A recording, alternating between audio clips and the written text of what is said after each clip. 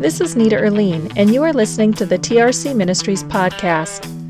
Today we are in our sixth session of an 8-part series called The Bible Message in a Nutshell, The Plan of Redemption, Part 2.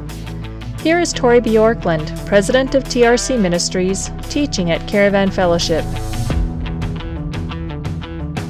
I've been sharing about my view of the gospel in this series, and I wrote it out in about 6 pages or so, and read it in its entirety one Sunday, and then have been unpacking each of the different points.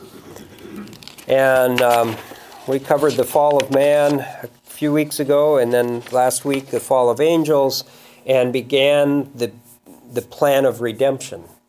The plan of redemption, this section is kind of an overview of redemption, and then the next section goes into the means of redemption, and the result of redemption is the section after that.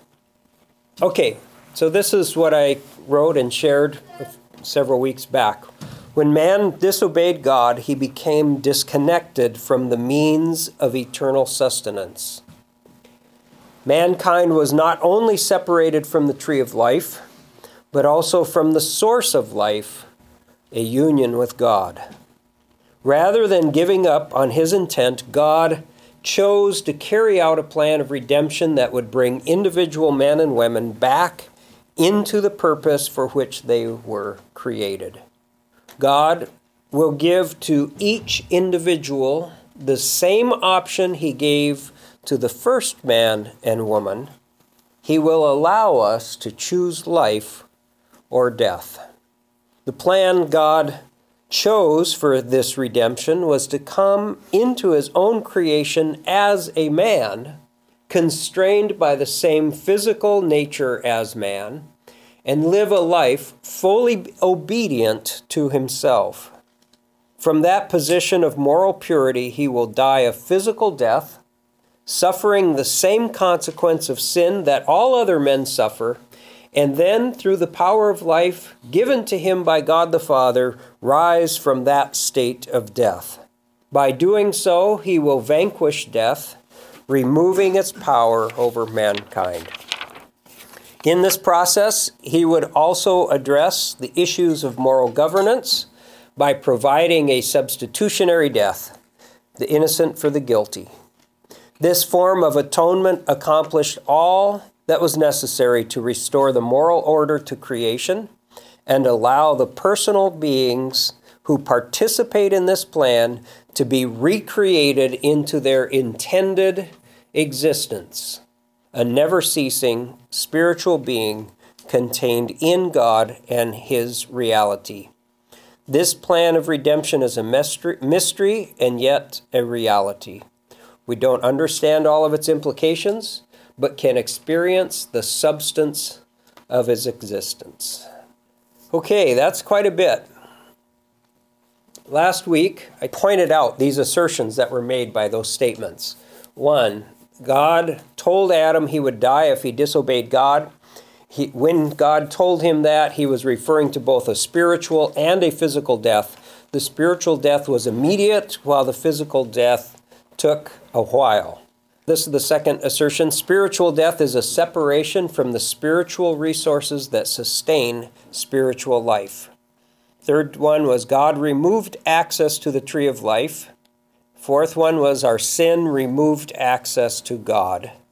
The fifth assertion, God carried out a plan of redemption that would bring the option of salvation to all men. And we spent a fair amount of time looking at the verses for the scope of the option of salvation, and I asserted that the teaching on limited atonement is not one that I agree with as scriptural. I then pointed out the assertion, the application of that salvation, the receiving of it, depends on each person. And that's where we left it off. Any questions or comments about that before we move forward in the next assertions? When you say spiritual death was immediate, I think there was some remedy that was also in place immediately.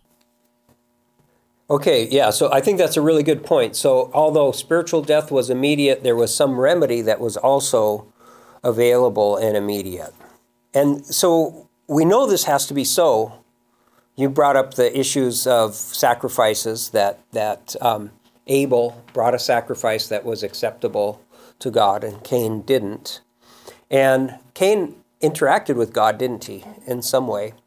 We also know that it was so because of Enoch and Noah. Enoch walked with God and Noah walked with God. Not a lot of people, for some reason, remember that the Bible says that Noah walked with God.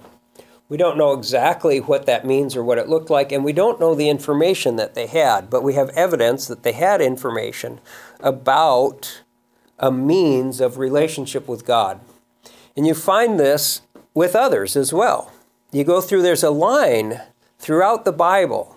Melchizedek, Abraham, and then some of Abraham's descendants, not all of them, and on it goes. You have Job, presumably before Melchizedek and Abraham, but sometime in that time frame, there's a thread of God interacting with people and doing so in the acceptance of them in his life, in his involvement, in his presence. Not everybody had the same experience as Enoch, for example, who it says was no more. So some people refer to that as a translation. He just went from one state, this mortal physical state, into an immortal state with his body disappearing. But we don't really know exactly what that means. But we do know that he walked with God, and God accepted him and brought him to where he was. And we have a picture of what that looks like in Revelation when that happens for everybody. But there's a lot we really don't know. We're going to talk about in the following session about God applying this atonement retroactively. And so this atonement that we're talking about as the remedy, as the redemption that God provided, it was available to Enoch. And that's why Enoch could walk with God. It was available to Cain and Abel. It was available, I would assert, to Adam and Eve. It certainly was available to Noah and his descendants, and on it goes. Even in the case of spiritual death, there is an awareness that God has placed within the human person that is, the analogy I used is like a seed. It's a seed that is available to be germinated, but it takes the person himself to respond to the universal knowledge of God.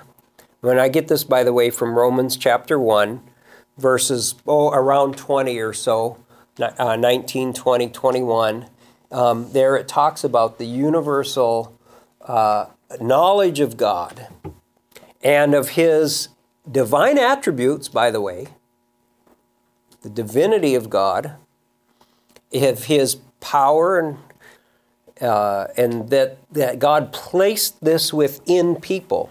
It also talks about conscience, them knowing what is right, which, by the way, where did that come from? The knowledge of good and evil. That's an interesting thing. Do you remember when Adam said, well, we were ashamed because we were naked? You remember what God responded back? Who told you were naked? Where did you get that sense that there was something wrong with that? And I see this as a grace from God, that even in the very beginning, in the midst of rebellion, God provided a means of grace that might draw us to himself because of this conscience that was implanted by the tree of the knowledge of good and evil. The Bible seems to be clear that there is a spiritual death that occurred as a result of sin. At the same time, that doesn't mean that there is no knowledge of God or no way to be affected by the move of God. But it seems as though the key to allowing that effect to start life in us, to realize the potential of life, the key to that is the will of man to submit himself to the authority of God.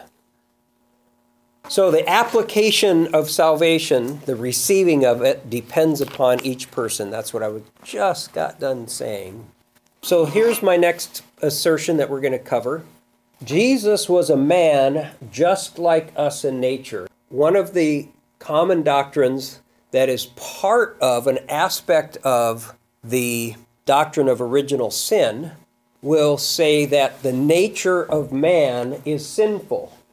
And part of then the assertion as to why Jesus did not have a human father was because the nature of sin is transmitted by the father. Apparently in, what is that, the Y chromosome or something like that, the aspect that comes from the father.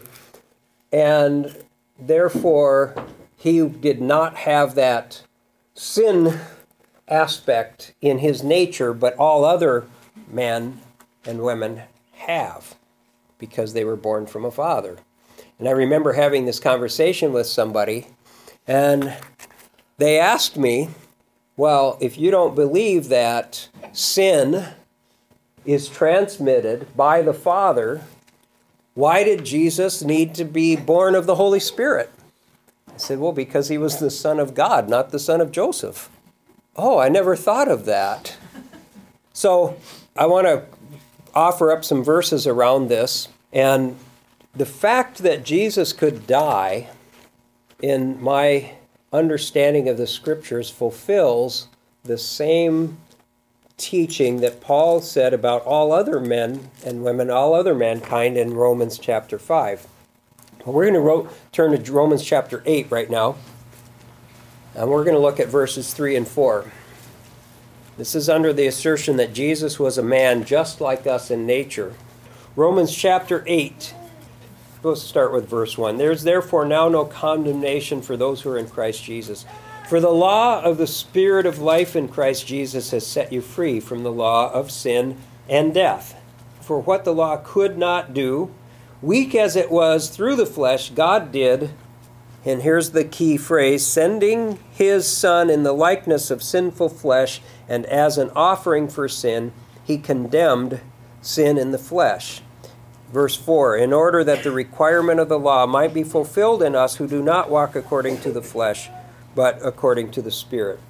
So this phrase here, God sent his Son in the likeness of sinful flesh, is one of those verses. Let's take a quick look at Philippians 2:7. We have a similar phrase.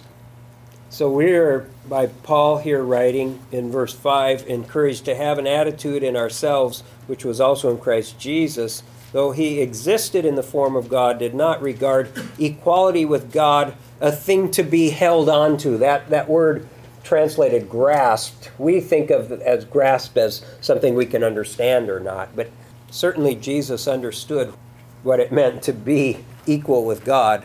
And the word there is to grab hold of or hung on to. So Jesus in verse 6, he was not regarded equality with God a thing to be held on to, but he emptied himself, taking the form of a bond servant and being made in the likeness of men.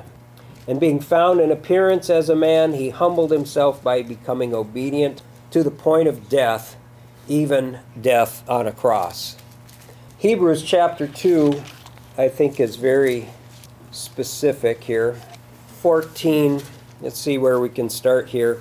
Yeah, verse 14 is a good place to start. We'll go through about verse 18. Since then the children share in flesh and blood, he himself likewise also partook of the same. Now, one thing I want to point out, I've heard the argument that the word likeness is a similarity and not the same thing. This is one of the reasons why I use the verse in Hebrews. There is no question in the language, whether it's talking about the same thing. There's no way to get around the same thing. Since the children share in flesh and blood, he himself likewise also partook of the same flesh and blood, that through death, and by the way, that's the only way he could experience death, is by taking on the same nature, which was a mortal nature that was only brought into this world as a result of the fall. Jesus Christ participated fully in the fall of man, with one exception, which I'll get to in a minute. But in the physical nature of mankind, everything physical that was a result of the fall, Jesus participated in. Likewise, he also partook of the same, that through death he might render powerless him who had the power of death, that is, the devil. And he might deliver those who through fear of death were subject to slavery all their lives. For assuredly he does not give help to angels, but he gives help to the descendant of Abraham. Therefore, he had to be made like his brethren in all things. Again, it's a little tough to get away from that scope when you read that portion. That he might become a merciful and faithful high priest in things pertaining to God, to make propitiation for the sins of the people. For since he himself was tempted in that which he has suffered, he is able to come to the aid of those who are tempted. A little bit more in chapter 4, verse 15. We do not have a high priest who cannot sympathize with our weaknesses, but one who has been tempted in all things as we are, yet without sin. And then in chapter 5, verse 7, we have again the reference to his flesh. In the days of his flesh, he offered up both prayers and supplications with loud crying and tears to the one able to save him from death. And he was heard because of his piety. Probably the only man alive that could claim on his own basis, on the basis of his piety, that he ought to be heard. And he was indeed heard on the basis of his piety. Although we do have history of God referring to people as righteous, and James talking about the prayer of a righteous man. That righteousness, as we learn, comes through the redemption that God provided. But Jesus, of course, was not in need of that, because the next point we'll cover is that he lived morally pure. But verse 8, although he was a son, he learned obedience from the things which he suffered. Having been made perfect, he became to all those who obey him the source of eternal salvation. Being designated by God, verse 10, as a high priest according to the order of Melchizedek. I believe that the Bible makes it clear that Jesus had the physical nature of mankind that everybody else participates in. And as a result, he experienced death, he experienced temptation, he experienced hunger. For all we know, he had a fever when he was a baby, when he was teething. Maybe he even had a sickness or something like that. We don't know. There's a lot of things we could speculate on, but we don't need to do that. The thing that I do want to point out, though, is that the result of Adam and Eve's sin that is universal is death, physical death, mortality, the fact that we don't live in this body forever. The result of the sin of Adam and Eve in our spirit, by the way, each one of us were started with a spirit at the time we became a being. I would argue that that's the time of conception, but there's nothing in the Bible that causes us to think that our spirits existed before our bodies began. We began in the womb, and God gave mankind a spirit. Jesus' spirit did not begin in the womb. That's why he had a different kind of conception.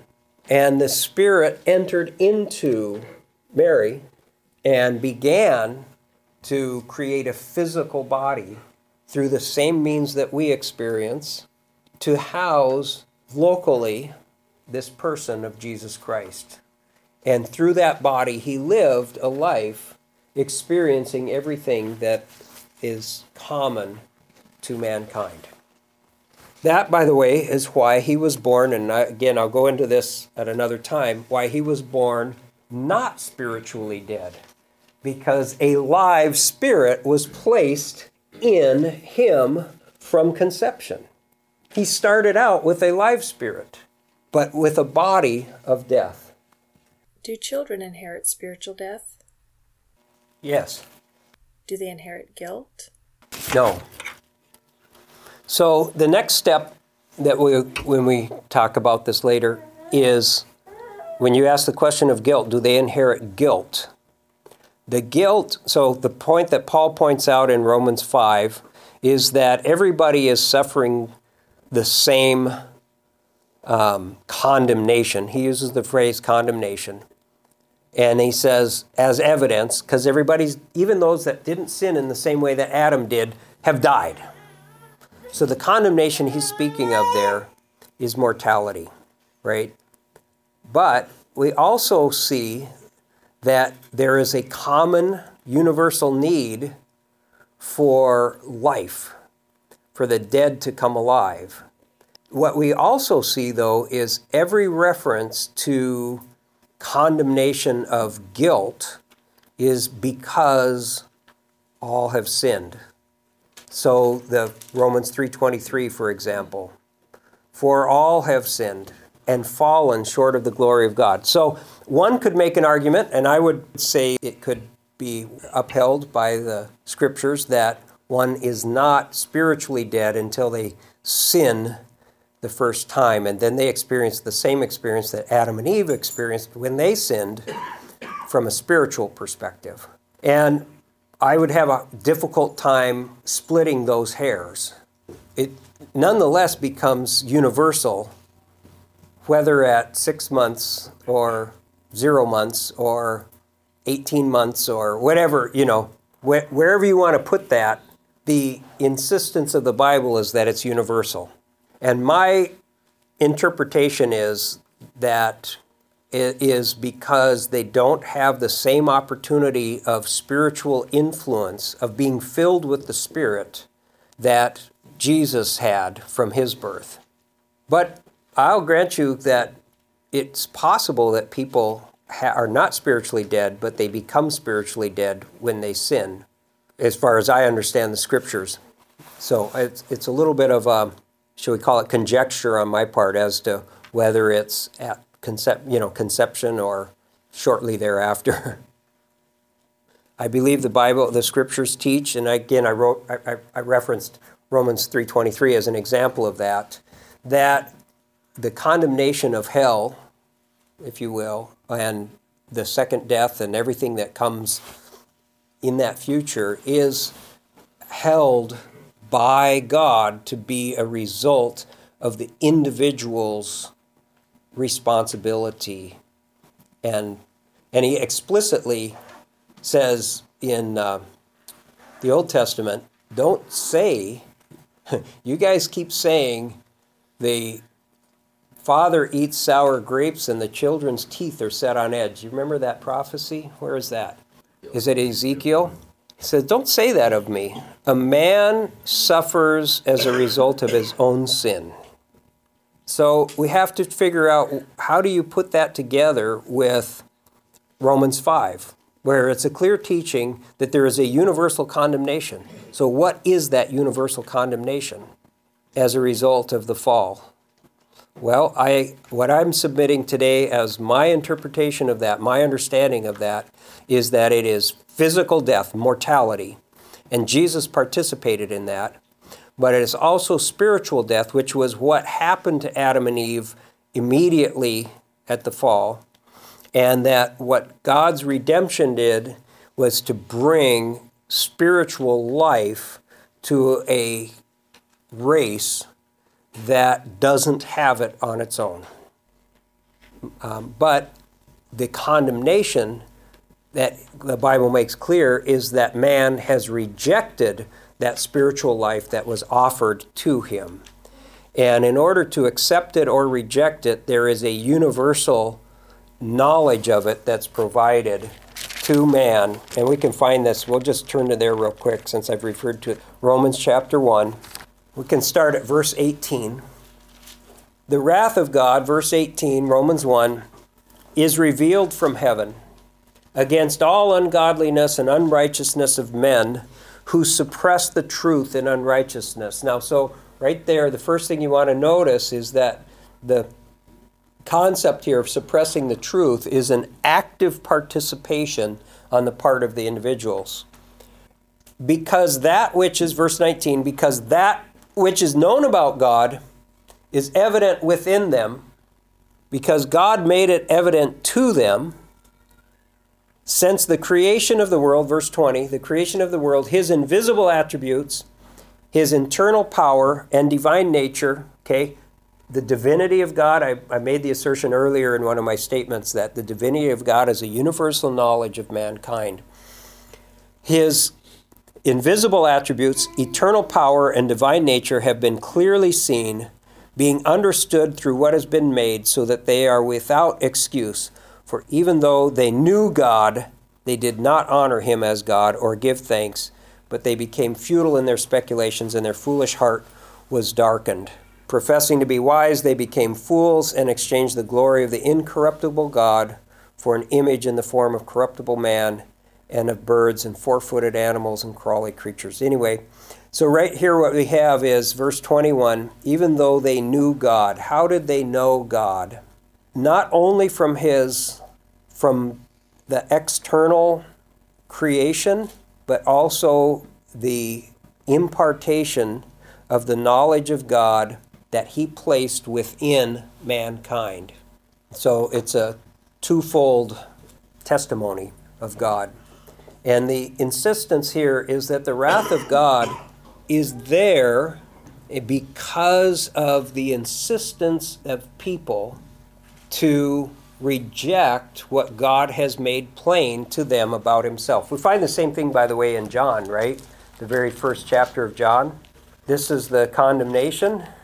Verse 11 and 12, he came to his own. Those who were his own did not receive him. But as many as received him, to them he gave the right to become children of God, even those who believe in his name. And then there was another spot here. In him was the light, verse 4. In him was the life, and the life was the light of men, and the light shines in the darkness, and the darkness did not comprehend it. Another place, chapter 3, verse 19. This is the judgment, that the light has come into the world, and men loved the darkness rather than the light, for their deeds were evil.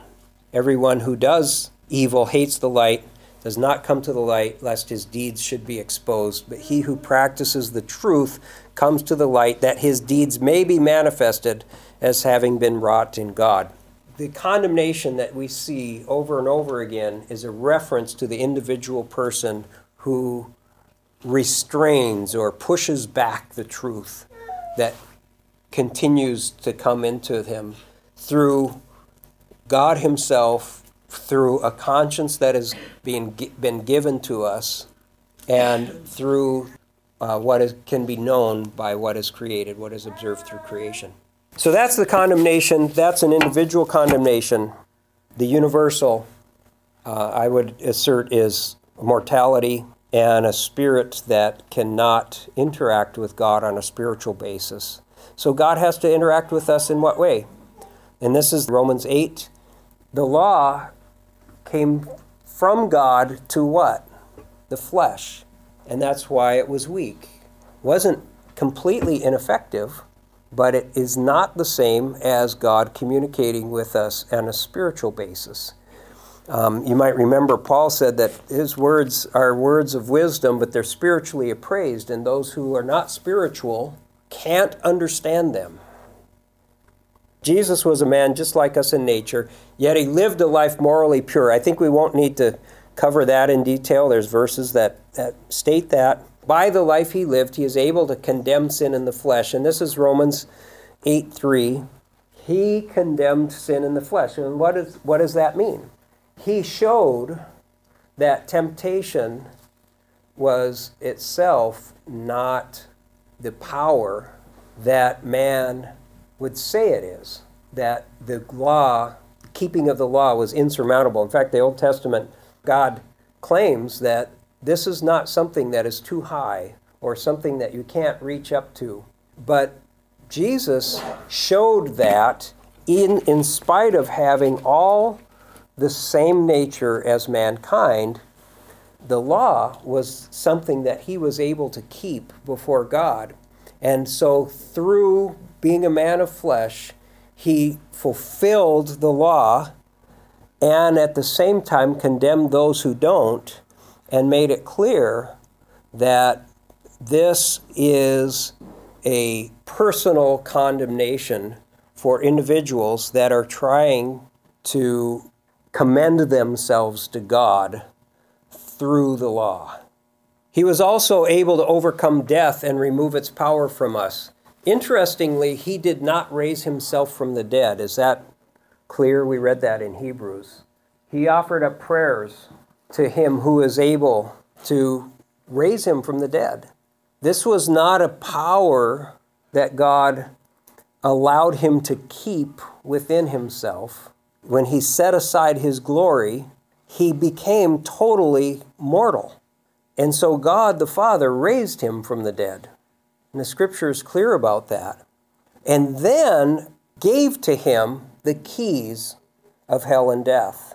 He now holds that, and he has the power over death because he lived the life he did in the flesh, experienced death, and because of that life that he lived, God the Father raised him from the dead. He didn't have to apply a redemption to raise him from the dead. There was no need for redemption, and Jesus didn't need to be redeemed because of the life that he lived. And as a result of that life, God raised him from the dead and then gave him the ability to save others from death. He gave him the right to choose. It says that he's the one that will actually condemn or not condemn. So therefore, he's able to remove its power from us. I just want to cover two things real quick here. God publicly displayed the atonement. Romans chapter 3, 25 and 26.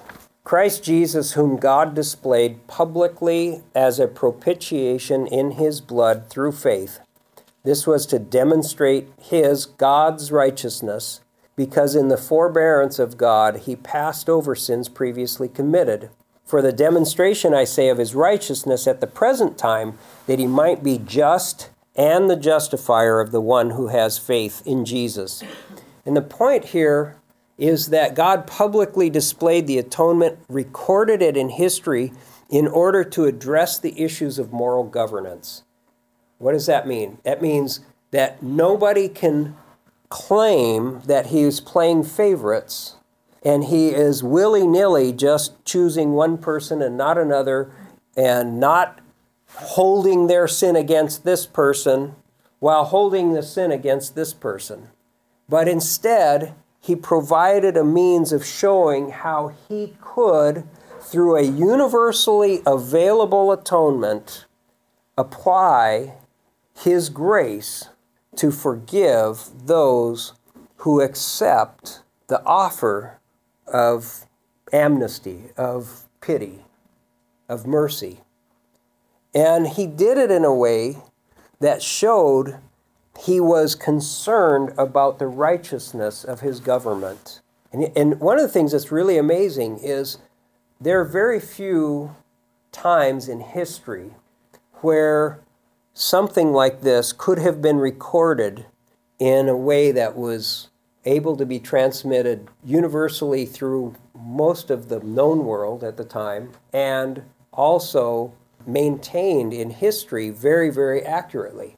And God chose a time where the record of the death and resurrection of Jesus Christ, I'm going to say nearly can't be refuted. Nearly only because people will always find a way to reject what they don't want to believe. And so people will refute it, but there's not a reasonable way to refute it. And had this happened in some other era, where there wasn't a common language, a road system, so many people educated, so many ways to transmit that information, it could have been lost in history.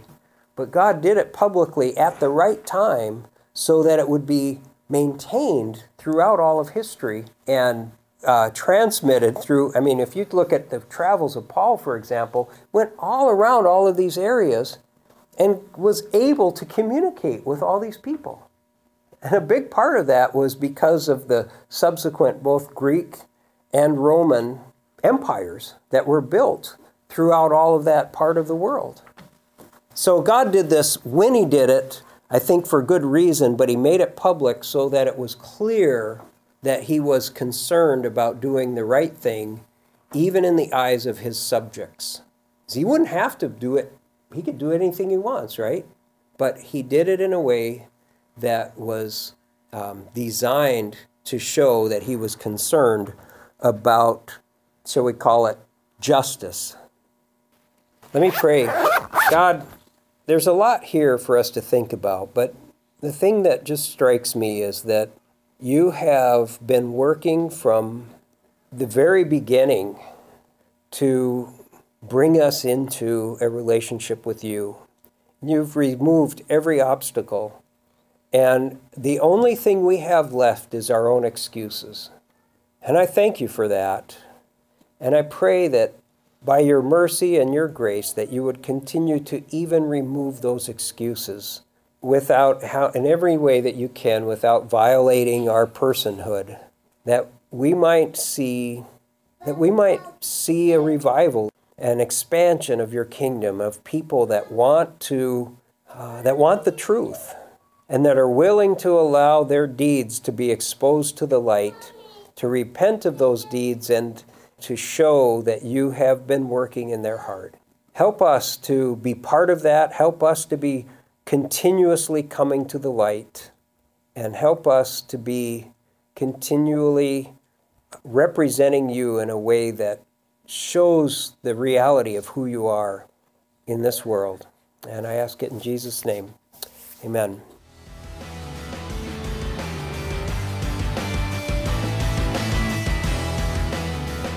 Thank you for joining us today.